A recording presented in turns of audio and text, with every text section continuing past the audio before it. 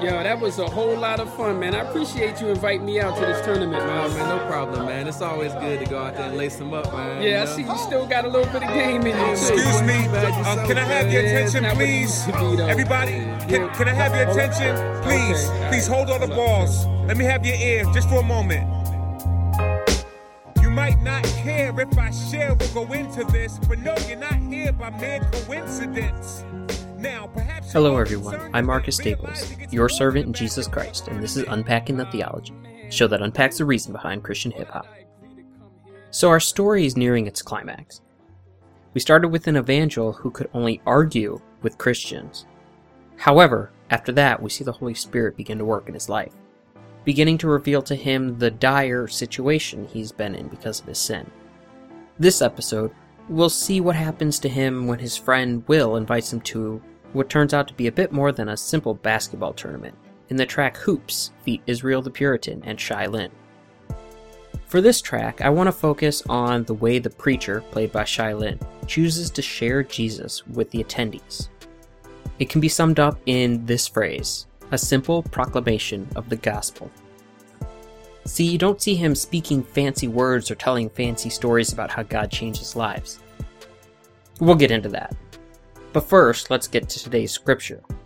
Our scripture today comes out of 1 Corinthians chapter 15, verses 3 through 9. For I delivered to you as of first importance what I also received, that Christ died for our sins in accordance with the scriptures, that he was buried, that he was raised on the third day in accordance with the scriptures, and that he appeared to Cephas, then to the 12. Then he appeared to more than 500 brothers at one time, most of whom are still alive, though some have fallen asleep. Then he appeared to James. Then he appeared to more than 500 brothers at one time, most of whom are still alive, though some have fallen asleep. Then he appeared to James, then to all the apostles. Last of all, as to one untimely born, he appeared also to me, for I am the least of the apostles, unworthy to be called an apostle, because I persecuted the church of God. So, if you are ever asked, what is the gospel? Our scripture sums it up quite concisely. What the preacher proclaims during this track is nothing new and nothing revolutionary. It's what Christians have been proclaiming for the last 2,000 years. Just take a look at the book of Acts, and you can see that it all started that way. Also, notice the language from our passage, the order of importance. Paul is stressing the importance of the message of Christ first, and lastly, his own involvement. And at that, he even downplays his own part, and only includes himself as a witness to Christ's resurrection, rather than the change that went through him, even though a ton of change happened to Paul at this time.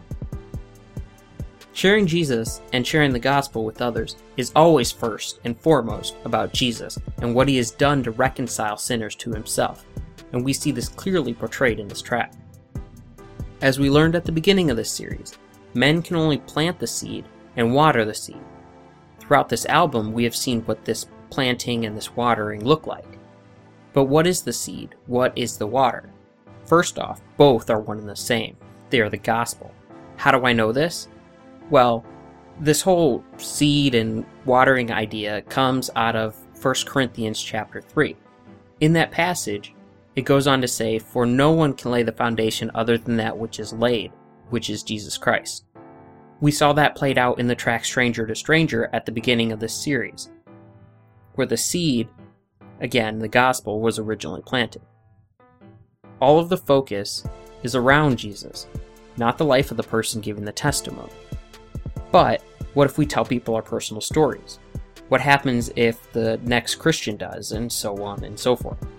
If the unbeliever decides to follow Jesus, what will they be following him for? The answer is life change. In Mark 16, Jesus tells his disciples to go into all the world and proclaim the gospel to the whole creation.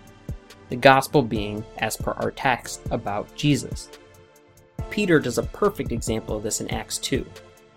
Of all the people in history, I'm guessing that Peter has one of the best stories of life change.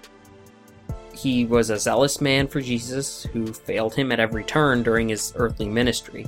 Yet Jesus still loved him, and Jesus still chose him, and he made him into a great man. The greatest of all the apostles, really. Yet this wasn't Peter's message. he preached Christ and him crucified for our sins. That's what the people responded to, because that's what God promised the people would respond to. Not our personal stories, not great life change, not personal anecdotes, but the simple news of the gospel. So next time you plant a seed, let it not be about what God has done in your life, but rather about what God has done on the cross 2,000 years ago, and their fate if they continue down their path of sin. Well, that's all for this episode. If you have benefited from the show, please let us know by sending an email to unpackingthetheology@gmail.com, or leaving us a comment on Google+, or on our website, unpackingthetheology.wordpress.com, where you can also find a link to download Evangel's album Expository Journey. As always, if you have any songs you would like us to unpack, please drop us a line. We hope you can join us for our next unpacking. Thank you, and God bless. You shape them like hammering an anvil. If you're willing and take them from vandal to evangel. Before you leave to live your life and face the second death, if you remember nothing else, please this recollect. As sure as Jesus resurrected out the grave, you'll change your rowdy ways through faith in him.